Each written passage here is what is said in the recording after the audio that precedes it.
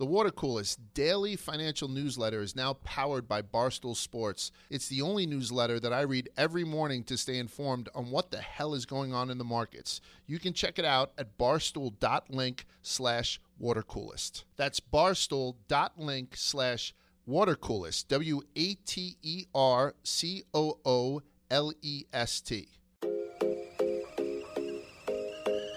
Okay, everyone, welcome back to Tea with Publicity. It is your host, Alyssa Amoroso, and I am back on this fabulous Tuesday with another episode, and it is one that I am super excited about. Let me give you guys a quick rundown. So first, I will do my intro. My producer, Emily, is here, and we'll get into what I've been up to.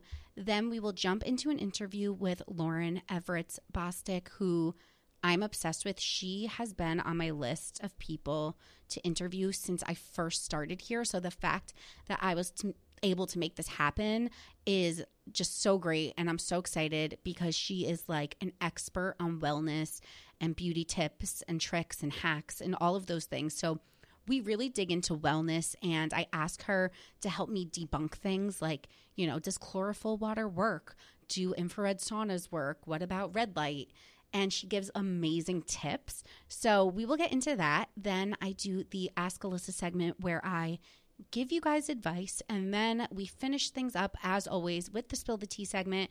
I am talking about the whole Brendan and Piper situation, the new D'Amelio show, and how I feel about mental health and social media and everything that was kind of showcased in that show. So it's going to be a really exciting one. So first of all, let me kick things off. Hi, Emily. What's going on? Nothing much, just your typical Monday. Yeah, we are both feeling it a little today. I have to say, like, we both haven't really ate much. We are very tired. Yeah, it's a Monday. It's a doozy, I would say. Yeah. I do want to tell you guys something funny. I am going to learn how to bet on sports and go to New Jersey and do it. So me and my coworker Alex are going to get into it, and you can follow along. I saw some people messaging me being like, how do I do it? I don't know. We will learn together.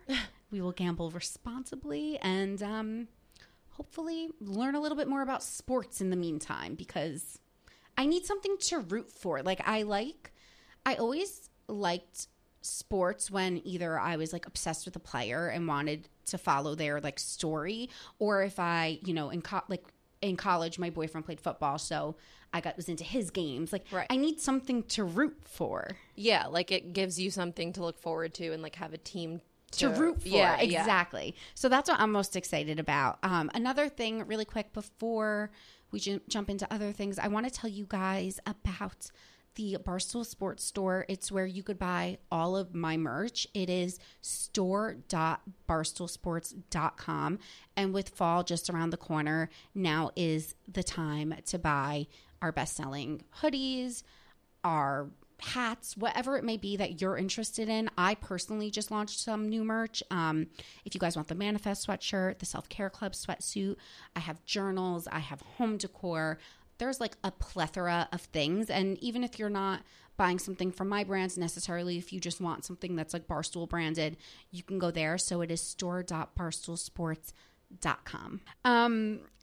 Okay, so last week was really weird for me, guys, because I don't even know, like, I don't want to get into it too much, but it was one of those weeks where I kept accidentally getting into trouble. And, like, I'm not a very confrontational person. Like, I don't like to have conflict. I like to make my friends happy. And I kept, like, putting my foot in my mouth, but, like, not meaning to, and then getting, like, the wrath of, you know, of putting my foot in my mouth. I had, like, 4 conflicts in 1 week. And I don't have any conflict. Sometimes I can go 6 months without any conflict with anyone. And I had 4 in 1 week, and I was so overwhelmed because, like, on one hand, I had such a good week last week from a personal standpoint, but then from like a people standpoint, I had all this conflict, and I was like, what is going on? So I'm hoping this week is like a clean slate for me. It just was a lot for me to like emotionally handle, and I don't like disappointing people or making people upset, and I just need to start clean this week. But from like a personal standpoint, I feel like I had a really good week. I made a commitment to myself in the beginning of the week. Like, I knew I was going to be really busy because it was Fashion Week. I had some interviews at work, people I was interviewing. I knew I had personal training 2 times last week. So I had all of these commitments. And sometimes what happens is I overcommit and then I end up canceling things. And I'm trying to be more accountable to myself. So I was like, I'm not going to cancel any of my plans. Like, even if I'm tired, even if I'm overwhelmed, like, I made these commitments and I need to follow through. So I was so proud because last week, even though I had insomnia, even though I like wasn't feeling that great, had a migraine, I didn't cancel any of my commitments. I made it to personal training twice. I made it to Fashion Week. I made it to my interview. Like, I just did everything. So personally, I was like, I'm the shit. But how do you feel? Like, do you feel exhausted, or do you feel like, because I always feel like when you accomplish things, you think you're going to be tired because you're skipping out on taking that nap that you wanted. So I feel like I always think that I'm going to end up being tired and exhausted, but then you don't end up being like that. So it feels better to like continue doing these things and forcing yourself to get there. Exactly. So I felt proud of myself because ever since I've talked about like the birth control that I went on, ever since I went on birth control, I noticed in the middle of my like pill pack, I start getting insomnia. And I had 2 nights of insomnia last week where I literally tossed and turned all night. I got like 4 hours of sleep 2 nights in a row, which is awful. I love sleep. And I knew, I'm like, okay, let me look at the date. The last time this happened to me, I remember I was in Charleston and I looked at the date and it was the 8th. And then of course, September 8th, it was happening again. So I'm like, okay, I know this is hormonal. So I'm not going to let this dictate my week. And just because I'm tired, I'm not going to cancel things. I'm just going to do it anyway and power through. And I'll sleep on the weekend. Like, it's not that big of a deal. And I did it. And I caught up on sleep this weekend. And like you said, like, I'm fine. Right. I feel like we just have this like preconceived notion that we're going to be tired. And then that you skip out on things because you just need that sleep. But you actually don't sometimes. And then you beat yourself up because you skipped out on things and you're laying in bed and you're like, oh, I'm so lazy. I should have done that. That's exactly how I feel all the time. And it's like a negative self-talk then. You're putting yourself down for canceling something. So that's why I was just trying to like honor my commitments because it's like you feel – actually, we talk about this with Lauren in the interview. You feel better about yourself when you like honor commitments that you make. And I'm trying to make that choice. So, yeah. It's interesting. I feel better this week. I'm tired from my allergies, but I'm not physically tired. That's more just like my eyes are heavy because they're itchy. But that too shall pass. Okay, I want to talk a little bit about New York Fashion Week before we do get into the interview because I did the math and I've been to 8 years of New York Fashion Week, 2 times a year. So that's 16. And then I've been to London and Paris. So 17, 18. I've been to 18 seasons of New York Fashion Week, if not 20. And there's certain, I feel 2 ways about it.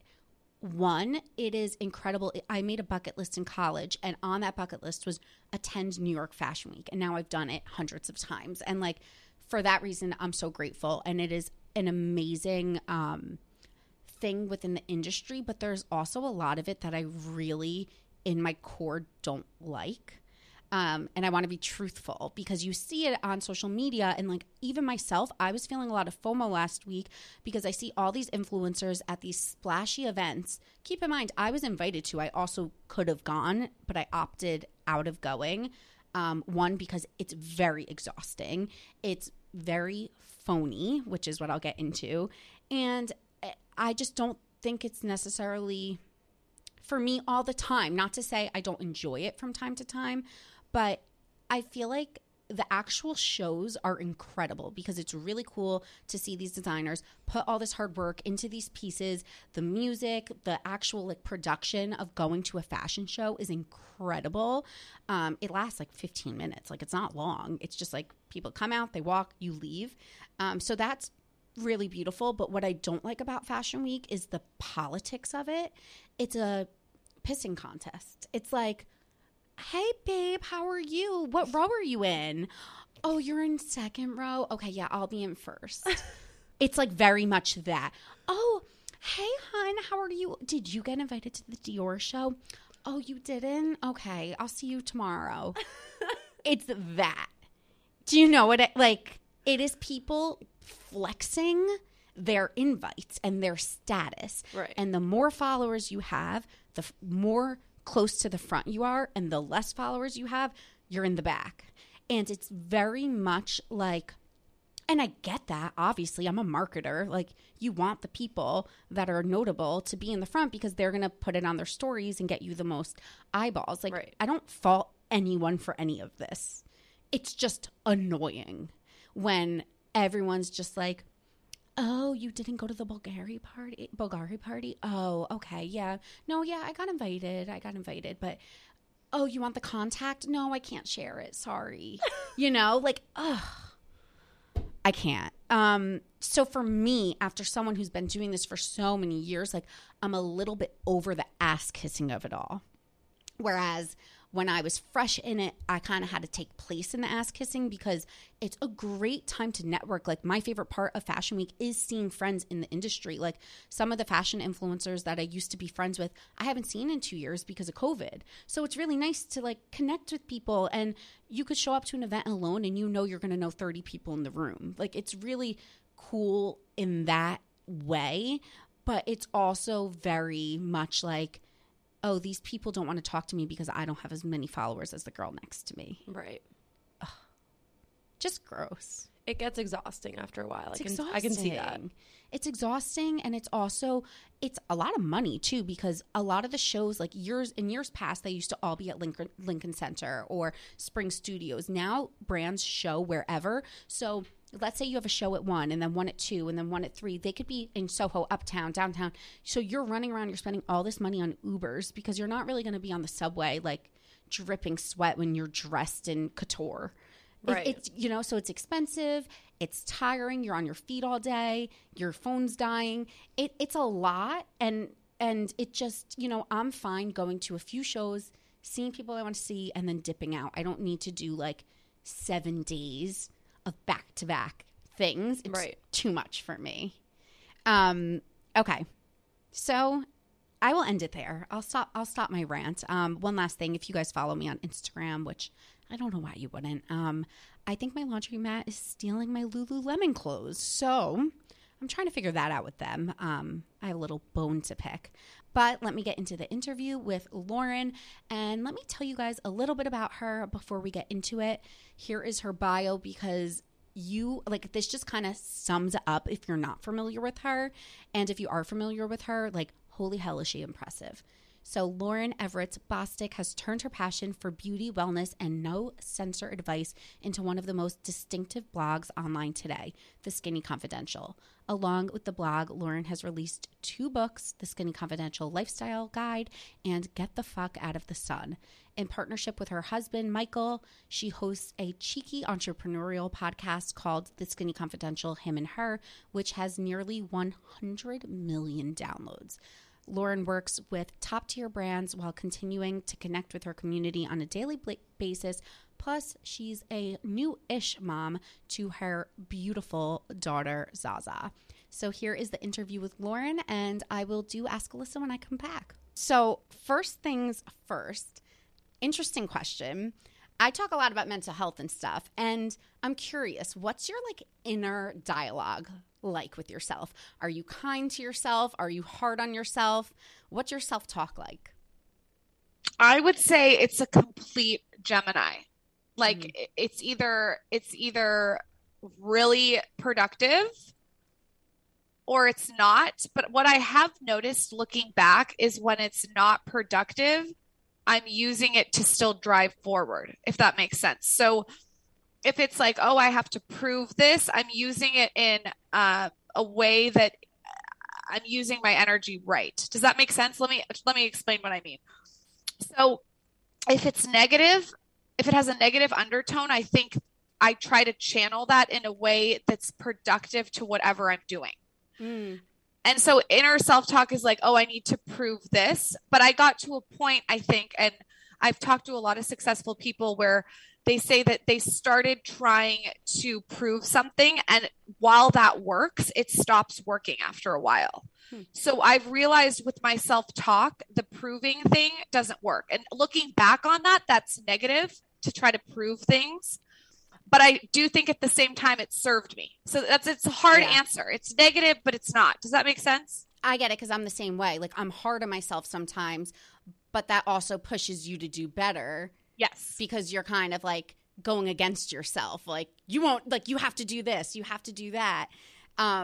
I know it's interesting because, like, as I try to check myself more and be like, okay, you're being like a bitch to yourself, like, be nice, have compassion, allow grace. Like, do you allow yourself more grace now that you're a mother, or now that I think I've heard on your podcast that you like actually schedule out times, like, this is work time, this is time to go on social media. Does like allowing yourself more grace kind of like help ease up on some of that like anxiety, or just like ease up on you being hard on yourself to get things done? I think to explain it easier is I hold myself accountable. I think that I want to be the best version of whatever I am in every area. And while that has so many positive things, it also comes with things maybe that are negative. But I think with any positive thing, there's always going to be a negative thing. So I'll give you an example to get really granular. I gained 55 pounds when I was pregnant. And the talk inside my head probably was not productive at all. That's just being really honest. I looking back, I don't think that was productive. Now I've tried to shift my mindset to thinking and visualizing how I want my life and my body to feel, to look. I've started visualizing how I want it to feel and look, as opposed to being like living in scarcity and being like, I never want to go back to being 55 pounds heavier. And I think that I'm super observant of the thoughts that I'm having. So when going back to the accountability thing, it's like holding yourself accountable for what's not serving you within your thoughts. And I actually learned that from microdosing mushrooms, just observing what I'm thinking to make sure it's serving me in the way it should be. And this is like getting so deep the second that we go in. But yeah, that's like, I think it's really important, just to give a theme of this, to be self-aware of your thoughts. I talk about that a lot. I see a therapist and I talk about it with her because it's interesting, because I always say to her, I'm like, I don't break promises to other people, but I break promises to myself. And I don't have that accountability with myself all the time. And that's something I'm working on. Like, for example, after this interview, I have a personal trainer. I would never not go to that today because I made that commitment to him. But if it was just me wanting to work out at 6 p.m., I'd be like, it's raining, I'm not going today. So it's like, working through, like, staying accountable to yourself. And I think that takes a lot of practice. Like you said, you're checking yourself all the time. It is a practice. It's a practice, and it's meditating, and it's breath work, and it's being still. We have completely underestimated sitting still. I can't believe how much clarity you can get in silence. And it's so simple, and no one wants to do it. And the reason they don't want to do it is because it's uncomfortable, and it's uncomfortable being with yourself. So I think, like, really having a practice of sitting still and gaining clarity, and really examining your thoughts, because your thoughts are what makes up your life. Yeah. So I really take time to think of, okay, the way I'm talking to myself isn't nice. Like, I think it's fine to have someone to keep you accountable too. I think that you actually are keeping a promise to yourself by having a trainer, because you're following through with something that you know will keep you accountable. So I think that that's fine, but I think it's important to just really keep yourself accountable to whatever you're thinking, because it really does make up your life. Yeah, it's like, it shows integrity too, I think, to show the follow through commitments, whether it be with someone else or with yourself. And this whole concept of sitting in silence, it's really weird because I'm single, and whenever I go on vacation, I feel way more single than ever. And I was thinking about this the other day. I'm like, how come when I'm on vacation, I'm like thinking about things so much more? And I'm like, It's because I'm in freaking silence. It's because in my everyday life, I'm working, I'm hustling. I live in New York City. I'm listening to podcasts. When you're on vacation and you're on a beach and you're trying to relax, your brain is just like thinking. And it's because like we don't give ourselves that time to be still and like really feel our feelings. Which kind of leads me to my next question. Could you walk me through like your routine a little bit, like your meditation when you wake up? Because I feel like you're a pretty regimented person. I schedule time in my calendar to be still, and I'll give you examples of what I mean by that.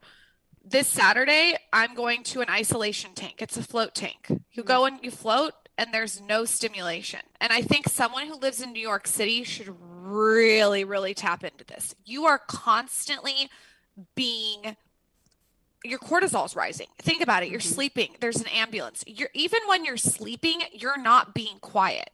And so I think that for someone like you, it's really important to seek out opportunity where you are dead silent. And that is maybe getting noise canceling headphones and sitting and meditating or finding a float tank. So what I'll do this Saturday is I'll float. You just go in salt water and you literally lay there with no stimulation for an hour. And the ideas that I will get from my business from that hour there will be nothing like it than I could have gotten all week. So that's an example of being still. As far as like micro daily routine, I think this is like such a boring answer, but I make time to meditate. I mean, it's not glamorous. Like I do not check my phone when I wake up. I don't even look at it. I don't want to see everyone's to-do list. I literally put it away. I turn on like a frequency sound bowl music, and I just want to make the bed. I want to have my thoughts. I want to be quiet. I want to meditate. And I learned that from someone named Keith Cunningham. He wrote The Road Less Stupid. And he's very successful. And he said, the smartest people in the world that he's ever talked to have think week and thinking time.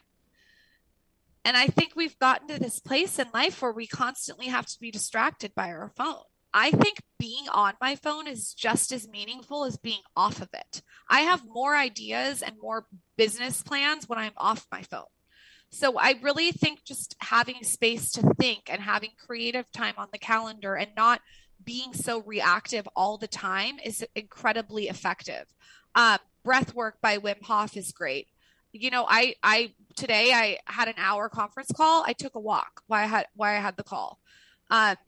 Another thing, this is stupid, but we're going to go to listen to sound bowls. Like just finding these times in your busy day, especially in New York, to be quiet. When I go to New York, my energy is wild while I'm there, but the second I come home, I crash.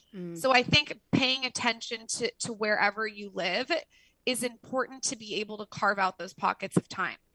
One tip that I actually got from you that I've implemented, because I'm big on self-care. I remember you saying that you get like foot massages and you just use it as like an hour to do emails or whatever it may be. And I'm big on stuff like that too. I'll get like Glam Squad to come to my house and do my hair while like give me a blowout. Whereas like normally that might take me an hour and a half. And like that's my time to be productive, but it's also like a bit of self-care because it feels nice to get pampered but be productive. And I do try to do stuff like that. And one thing I think about that comes to mind is whenever I get eyelash extensions, that's the one time where I'm like, I am laying there with my thoughts for like an hour and a half. And you're right. You get so many creative ideas. The only thing I wish I could do was write them down. I'm like, my eyes are glued shut and I want to write these down. Honestly, like if I were you, if anyone tries to talk and you don't want to talk during a service, I would put noise canceling headphones on and I would do a meditation, like a guided meditation. Just put it in your ears while you're doing that, or just like you said, sit in silence.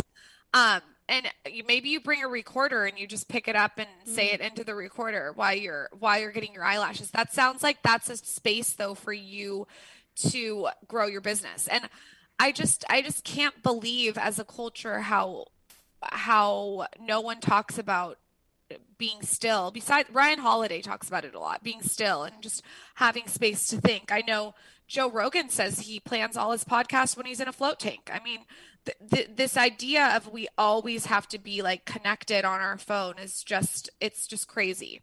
That's so true, especially because I was a publicist and my job was always putting out fires.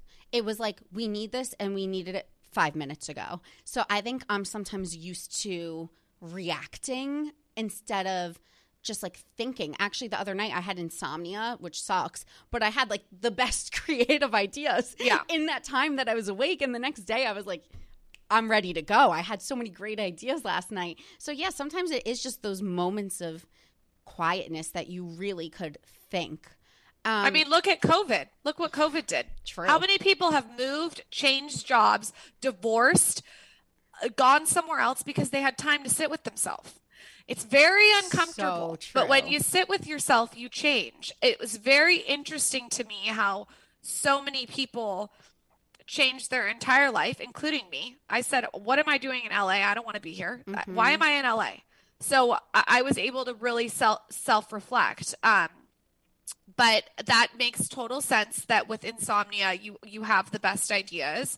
I would definitely get noise canceling headphones. I would get a spot that you meditate in. I would do like red light on your phone, like anything that just really helps like relax you. Red light at night, anything that's bringing your cortisol down, I think is what the world needs right now. Okay, so it's funny you bring up red light because I had a little game, but I feel like we could expand on everything so we can make it a topic of conversation.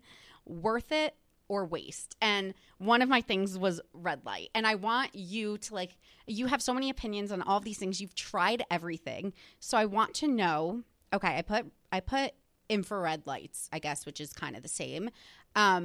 You believe in it. You think it works. Well, first of all, what I would tell you first before anything is get red light bulbs. So I don't, in my bedroom, I'm never turning on artificial light. I don't want, when I wake up, the shades are up, it's natural light in my room. And when I'm winding down, I don't want that DMV lighting in my room. I want a super calm light, and red light is known, if it's in your room, to bring down your cortisol. It's going to relax you. It tells your brain it's time to go to bed. It calms you down. So red light bulbs in your room, I think everyone on the planet should have that. It's wow. Changed my wind down.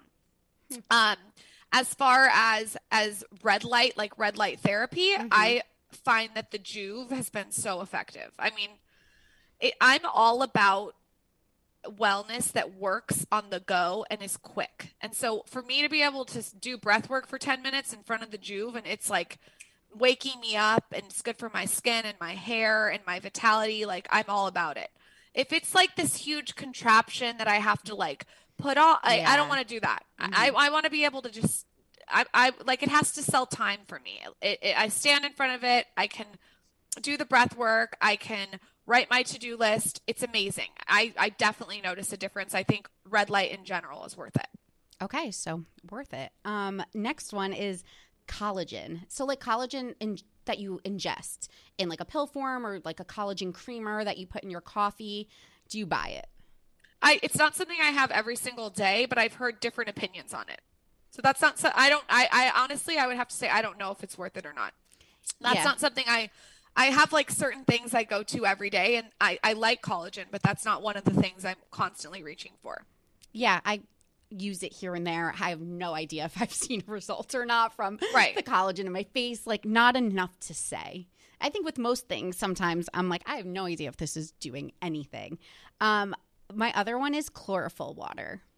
I love chlorophyll water. I do that every morning. Again, that's easy. 2 drops in my water.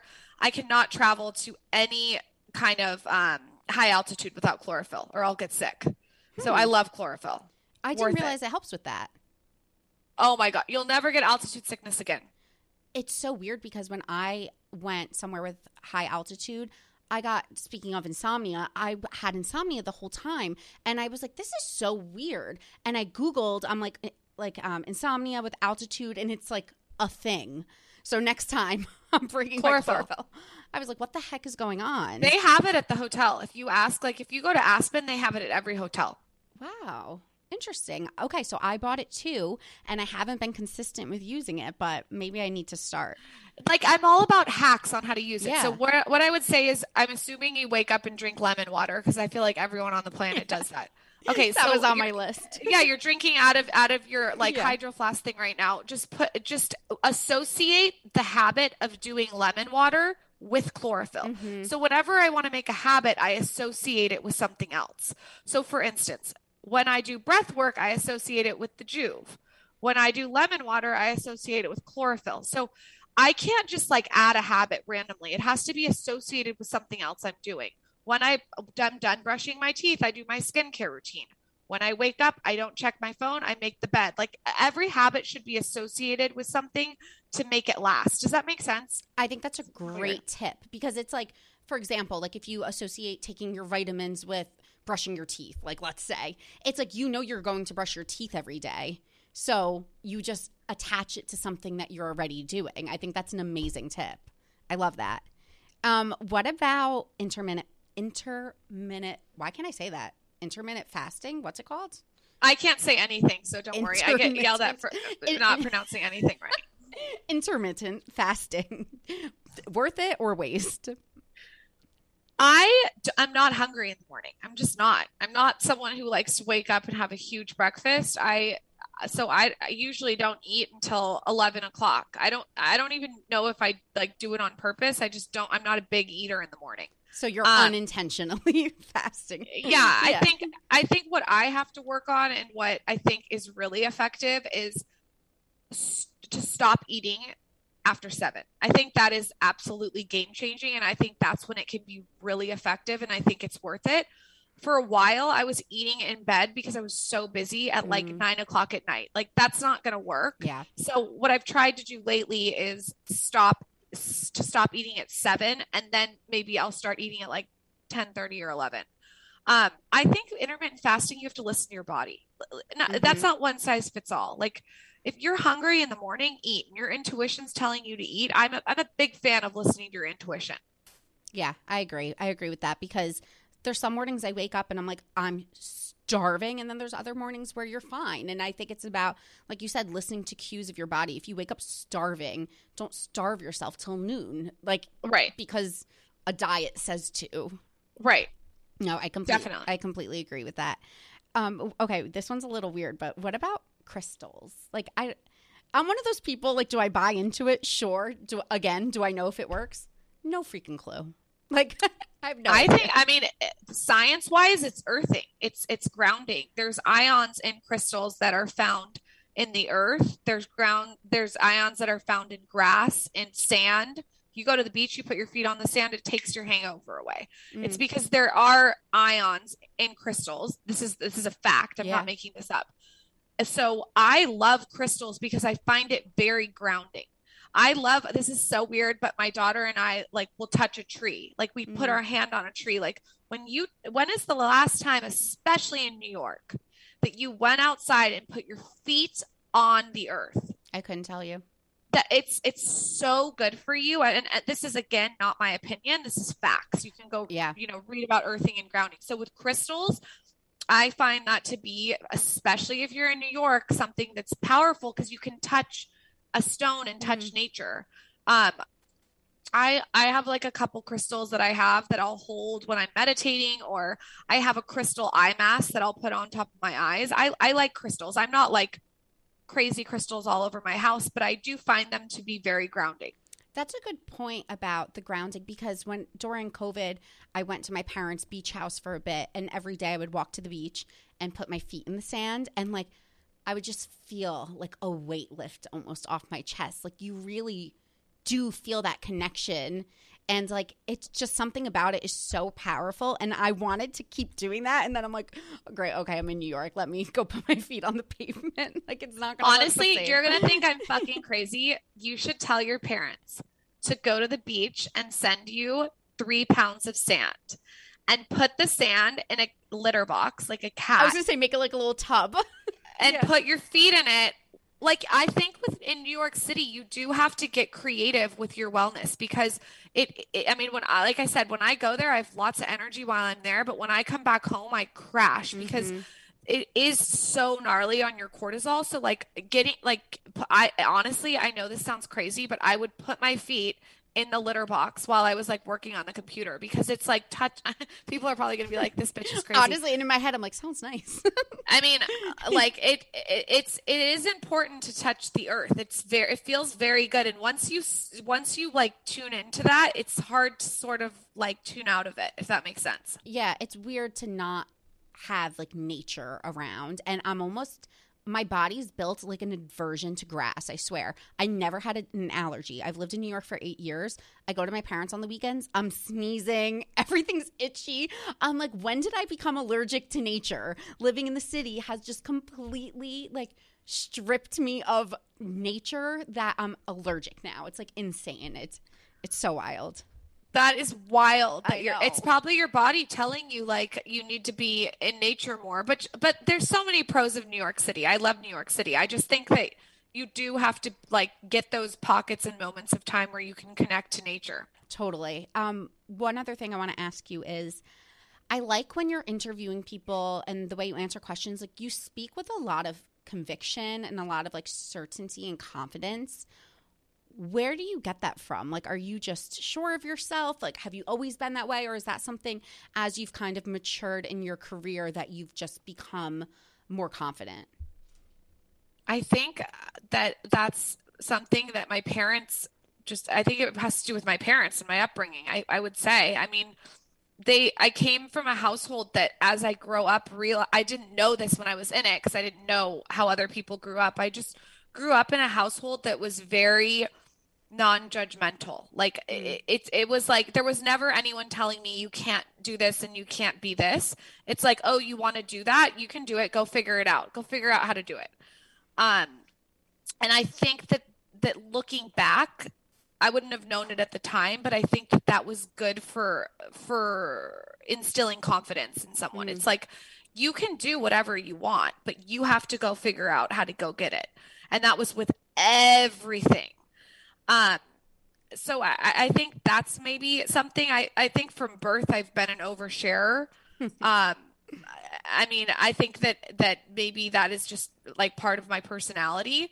And I think with confidence too, I think there's a fine line between confidence and also maintaining like a level. It's important to also be humble. I want to teach my daughter confidence is great, but sometimes confidence can go too far. We've seen that. So again, there's pros and cons. I really try to check myself, keep myself accountable, be grateful, meditate, do all these things. I think that helps. But really, I do think that things about my personality, like what you just mentioned, definitely I have to totally credit my parents. Both my parents were very, very confident, non-judgmental, warm, disarming people. And if I got any of that, I'll be happy. Like if any of that magic rubbed off on me, I'm good. That's funny because I say the same thing. I'm like, my parents raised my sister and I to be very confident. And like, it's the one thing. And now as I'm an adult, in hindsight, I'm like, that's the one thing I want to take when I become a mom and like hand off to my kids, because you see so many people struggling with things, and just having confidence innately like built in is such a great quality that I don't take for granted. Because I mean, don't get me wrong, there's times when I am so not confident too, but it's just like, it's a great way to be brought up. So that's really awesome. I think, and too, if you're struggling with confidence, by the way, it's not impossible to get confidence. Don't think that if you are struggling with confidence that you can't work that muscle. Ed Milet is someone who I really look up to, and he always says confidence comes from the promises that you keep to yourself. So what I would say to do if I was like mentoring someone that was feeling insecure is I would say, make 3 promises a week to yourself and complete those promises. And an app that I've been really loving right now is called Tally.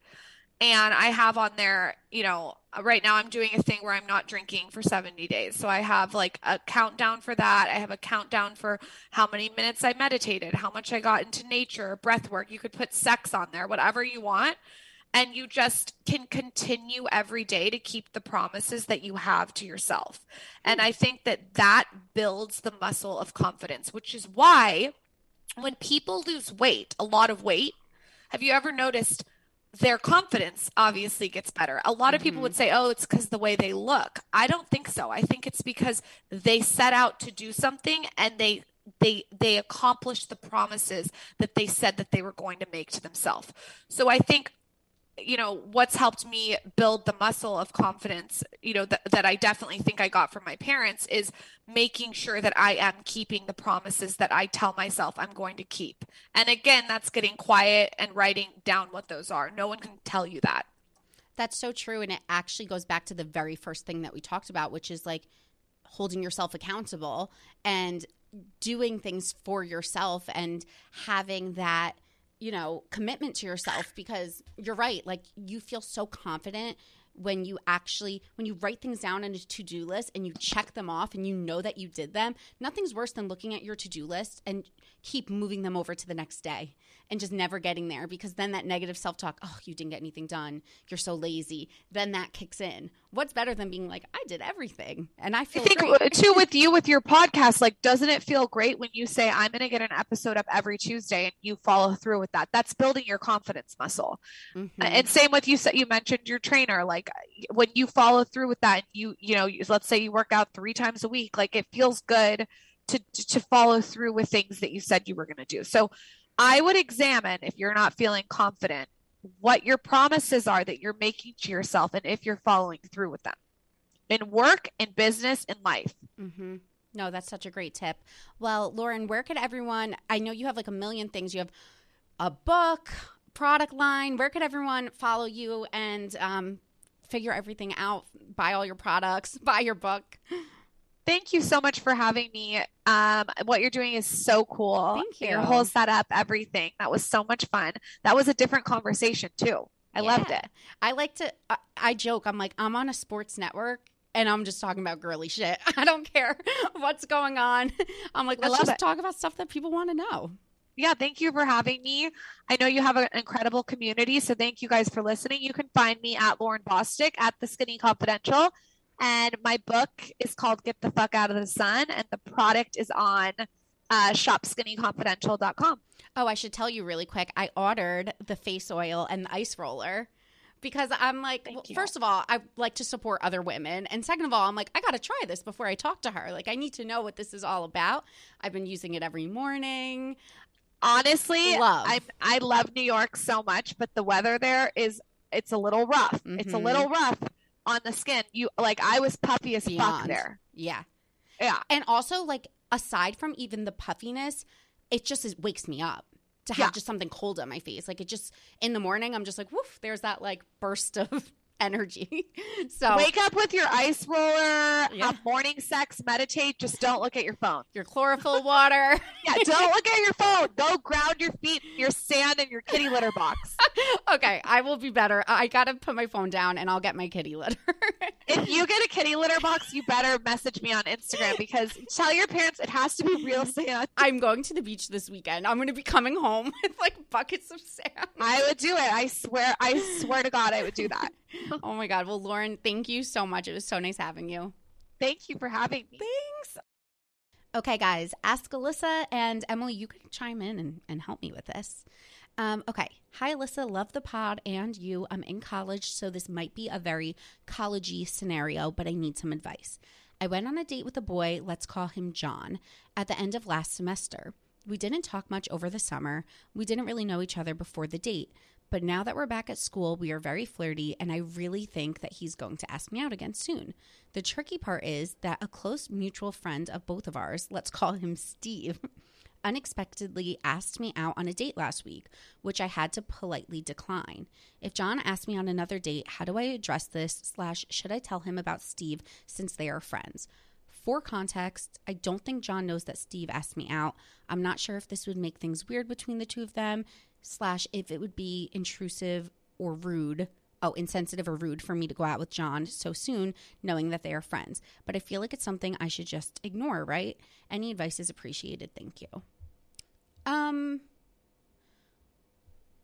Is it just me? Like, I didn't really go on dates in college. No, I didn't either. I went on a couple, but guys in college are very. It was more like we'd hook up at the bar and then we'd be like, hey, come to my dorm room. Exactly. But like, I wasn't like, no one was like taking me out really. Yeah, no. I mean, so, like, I good wish. For like, you. Yeah, good for her. I'd say ignore because she's not like consistently seeing this guy yet. And like, she doesn't owe it to him to tell him anything. And also like, maybe it'll create unnecessary drama that, you know, he might not need in his life. And like, you know, he might be like, I don't want to deal with this anymore. Like, I think just leave it. Yeah, I think, honestly, you don't owe this guy anything, really. If you haven't spoken all summer and now you're back at school, just let things naturally happen and maybe you'll end up dating him. Maybe you won't. But also, like, the cynical side of me is also, like, guys love competition, so you don't have to tell him, but if he finds out his friend's into you, that also might like kind of kick his ass into gear to be like, no, I like her. So it's not the worst thing in the world, I don't think, but I don't think you need to like tell him necessarily, but just see if you two end up going out. And I also don't think you even had to decline the date with the friend necessarily, because you only went on one date with the other guy. That's what I was gonna say. Yeah, like you're almost being so respectful, which like obviously I'm never going to tell someone not to be respectful, but like you're being so mature and respectful, and I don't know college to be that way. No. To me, college is just like everyone hooks up with friends. Like everyone's doing their own thing. Having fun. And you don't owe anybody anything, especially like after one date and then like a whole summer break in between. And, you know, maybe it'll even push the friend to like want to pursue things. Yeah. So I think I would just slow burn it. See how what did you call him? The first guy, John. See how John acts, like if he's going to ask you back out, if you're going to see him out at a party or in class or whatever it may be, and see where things go with him. It kind of sounds like you're just not even interested in the friend anyway. So I wouldn't say anything. I would just keep going about your business and hopefully things work out for you. Good luck. Okay, next question. Ask Alyssa. Hi, Alyssa. Loving the pod so much. I've been struggling a lot lately with my marriage. Long story short, I caught my husband sexting and flirting with a woman on New Year's Day. We separated for a bit and he wanted me to come back home. I told him I would only come back if we did therapy, something he refused to do for years. Now I found out that he's on a dating site, Plenty of Fish, and he's been watching a lot of porn. This is all when I'm going to pick up my son from daycare or when I'm at my dance performances. I've been with this man since I was 19, together 6 years, married 2. He has his profile that he is single and has no kids, but we have a 2-year-old together. I've been plotting a divorce and getting my ducks in a row before I pulled the trigger. My friend said I'm being selfish and I'm going to ruin my family and my son's life, but I feel ready and I don't want to get worse later down the road. I'm hurt, but I'm also at peace with my decision. My mom said it's my fault that I'm in this position because I don't dress up like I used to and I'm out doing dance performances on Friday and Saturday nights. But that's another way I make money on top of my 9-to-5 work from home, and I'm still in college. We don't share bank accounts, and he doesn't give me money to contribute to what my son needs on a daily basis. He says I should be grateful that I'm living in the house rent-free. I'm afraid that I'm making the wrong decision. Please help me. Am I being selfish? Is it wrong that I'm plotting a divorce after seeing this without confronting him? Was it all my fault? So I wrote back because like I had to write back right away. And I said, oh my God, I will get to this.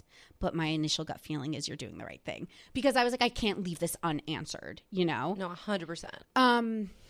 First of all, there's a lot to freaking unpack here. He cheated on you. He has dating apps pretending he's single and doesn't have a kid. Girl, you have every right to leave his ass, and the fact that people are guilting you is absolutely ridiculous because it's probably a better life for your son to see you guys divorced and both happy than to see you in a relationship that isn't serving you. So I just don't agree with any of these people in your life. I think you're doing the right thing. Get your ducks in a row. The fact that you're working 2 jobs, you're going to college, like you're doing everything you can to provide a life for your son and yourself. And it sounds like this guy's not helping you and he's holding you back. Move on. You're doing 100% the right thing. Yeah, I think it's, you know, it's never selfish to get a divorce if you're not happy, regardless of if you have kids or not. Mm-hmm. Like, so many kids have divorced parents, and, you know, it does suck, but people get over it, and, you know, you have to do what feels right and makes you happy. And, you know, if people are guilting you because, like, maybe you're not dressing up as much anymore, like, do what makes you happy, and someone one day will love you for that, and you should never feel like you have to dress up or look a certain way for your own husband. Like, your own husband should love you for who you are. And him saying, like, you're lucky to live rent free here. It's like, what does that mean? Exactly. It's like, what you're married. You should never, like, put that type of pressure on someone when you're married. Like, that should never even be a consideration. So I think she's absolutely doing the right thing. Absolutely. And I'm seeing now that she had replied to me saying more. So let me just read it. She said, "Oh my God, thank you. I feel like anytime I call him out on his bullshit, it turns out to be my fault. I just want to give my son a mom and dad, but it's a false narrative. I don't want him to feel scared to leave someone just because he has a kid with someone. I'm just stuck. I don't have enough money to hire an attorney, so I have to gather all of this evidence while I can." Yes, you're exactly saying what I just said. You don't want your son to see you just stick with someone because it's, like, convenient or because society says that you have to, like, stay married. You know the answer. Like, I feel like she even said she's getting her ducks in the row. You know what to do. Don't listen to outside influences. It sucks that it has to affect your relationship with, like, friends or your parents. But, I mean, they're teaching you basically that you're not worthy of, like, standing your ground and being with someone because they want you to stay with a cheater. Like, it makes no sense. No.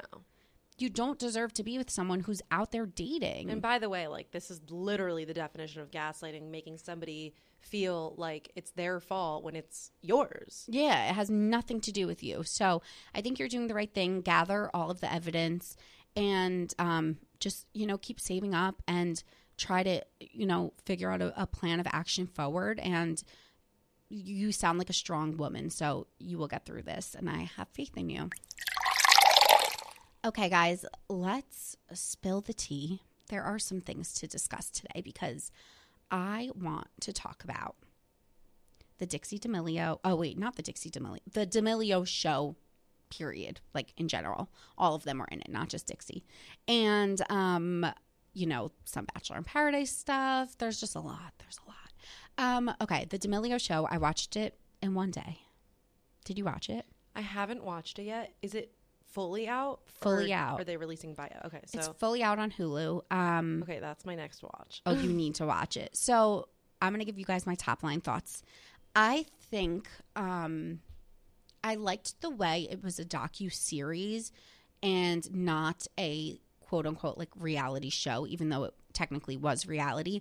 But I think we all kind of pictured it to be like a Keeping Up with the Kardashians.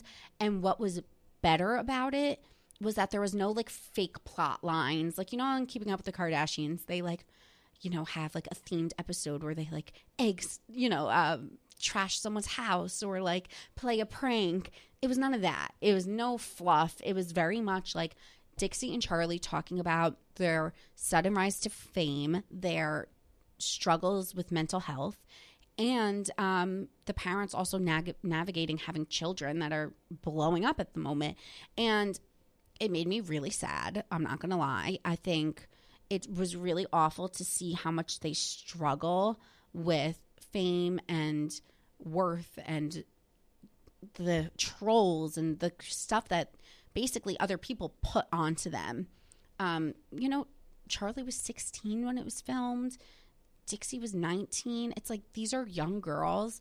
And it pissed me off after watching the show because I feel like, what are these social media apps doing to help people's mental health? Like, it shouldn't be allowed for people to just troll you. I feel like there needs to be better censors, or I think I've been hearing that some social media apps are talking about having you register for your account by logging in with an ID. And, like, that would prevent so many people from having profiles where they're just hiding behind troll accounts. I think that's really smart. I haven't heard of that. So smart. Like, why are we not implementing these things? So at least if you're trolling someone, we could be like, oh, Alyssa Amoroso is being a troll. You know who it is. Mm-hmm. And there's a name behind the hate. Yeah, like, I just feel like we all keep talking about it. Mental health, trolling, and, like, who's doing anything about it? I know that on TikTok you can filter out certain words from your comments. So if someone says like a certain word that you don't want to see in your comments, like those comments, like they think they're commenting it, but it won't show up and you won't see it, which I think like they need to do more of on other apps as well. So the issue is, I was talking to someone about this recently and I was like, oh, just put comment filters on. They were like, they're awful. Like let's say you could only add like 20 words to the list. They're like, I can't add anymore. I have comment filters on YouTube, TikTok, Instagram, every platform, because I don't really like men sliding into my DMs and calling me a fat cow or a messy whore or whatever people say. So I have all negative words blocked, and that's to protect my own mental health, because I don't want to log onto my phone at 8 a.m. and see an awful comment and then feel a punch to my gut, like, you know? So I agree, but I think that these platforms like need to do something more. It was, you know, Dixie was like, trigger warning, Dixie was talking about suicide, like suicidal thoughts, and Charlie, it's just like something's got to give. It's really unhealthy. And I think what people don't realize is they're not someone with 1 million followers getting hate. They're someone with 100 million followers. That's so many opinions, and they're so young, and it's really taking a toll on them. And the one point I wanted to make was, I think a lot of people watching the show are quick to be like, well, why don't they just move back to Connecticut? Why don't their parents just take them out of, you know, like social media? And I put some thought into this, because I would be lying if I said I didn't have those thoughts too. When you are given an opportunity like this, you are 1 in a million, if not 1 in like smaller odds than that, you know? Like, you are 1 in a million. Who else would feel like you almost feel ungrateful to not seize the opportunity, because it's like, this is so rare. This doesn't happen to anyone. What are they not supposed to take this opportunity? So I think they're struggling between feeling that pressure of like, we were handed this and we need to do something with it, but then also trying to navigate what that means. So I get why they're pursuing it. Also, like, you make a lot of money, and if this is your passion, or you figure out that it's your passion, or like, you know, it happened for a reason. So yeah, it is hard to give up, and it's also hard to just like, it doesn't just shut off when you move back home. That's the other thing. Like, the reason why they moved out of Connecticut, I believe, was because people were showing up to their home address. Like, either way, these girls now are famous. And even if they move home, they won't be able to just, like, go to the pizza place without being swarmed. Like, they're known at this point. I think they're too far in. And they became too famous too quick. Like, within 1 year to grow that big of an audience, it's like, even Charlie said, she was like, I didn't do anything any different than any other kid. I was just posting to social media. I don't know why people followed me. Like, she doesn't even get it.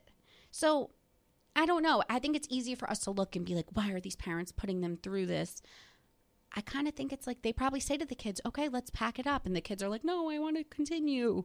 So I don't know. Just it was really sad. I recommend you guys watch it, even if you're not familiar with them. It was just a really good thing to help you understand like mental health associated to social media. Lastly, because I'm running out of breath and I need to eat lunch, Piper and Brendan on Bachelor in Paradise. Did you watch? Okay, first of all, why is Chris and Alana getting more hate than Piper and Brendan? I think we'll see it play out this upcoming week. My biggest issue with this entire thing is the fact that I don't really think what Chris and Alana did was like that bad. Like, no, I think their situations were very similar, but I think Brendan's was worse. No, yeah, I agree. Yeah. That's why it's weird that they're like, Chris and Alana are getting more attraction. Like, that whole situation is getting more hate. Yeah. So, yeah. Really weird.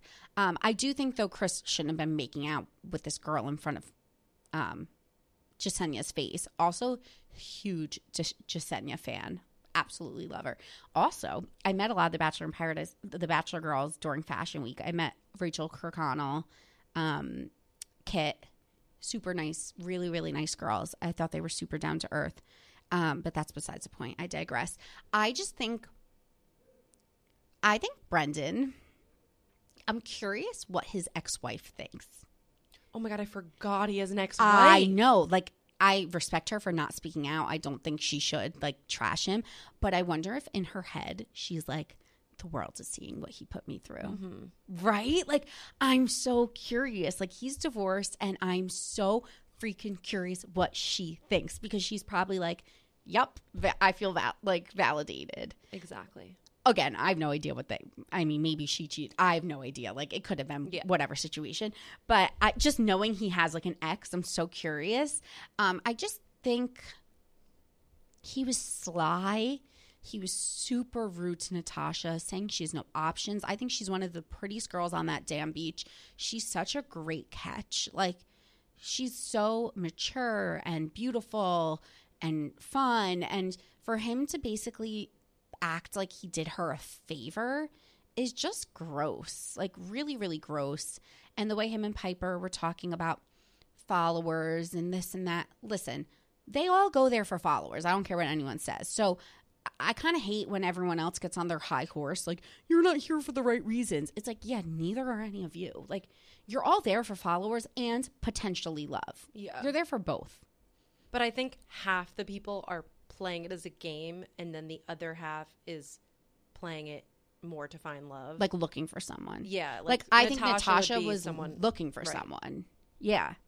And Brendan clearly, like, had this plan in his mind to wait for Piper, and then she came on the beach. Yeah, so I had these opinions last week where I was like, I don't care if you have met before the beach, as long as you come and you're transparent about it. Right.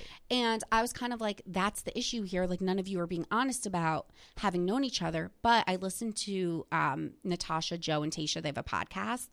And Natasha was like, I very vocally on the beach said that I'd met Piper. She's like, they didn't air it.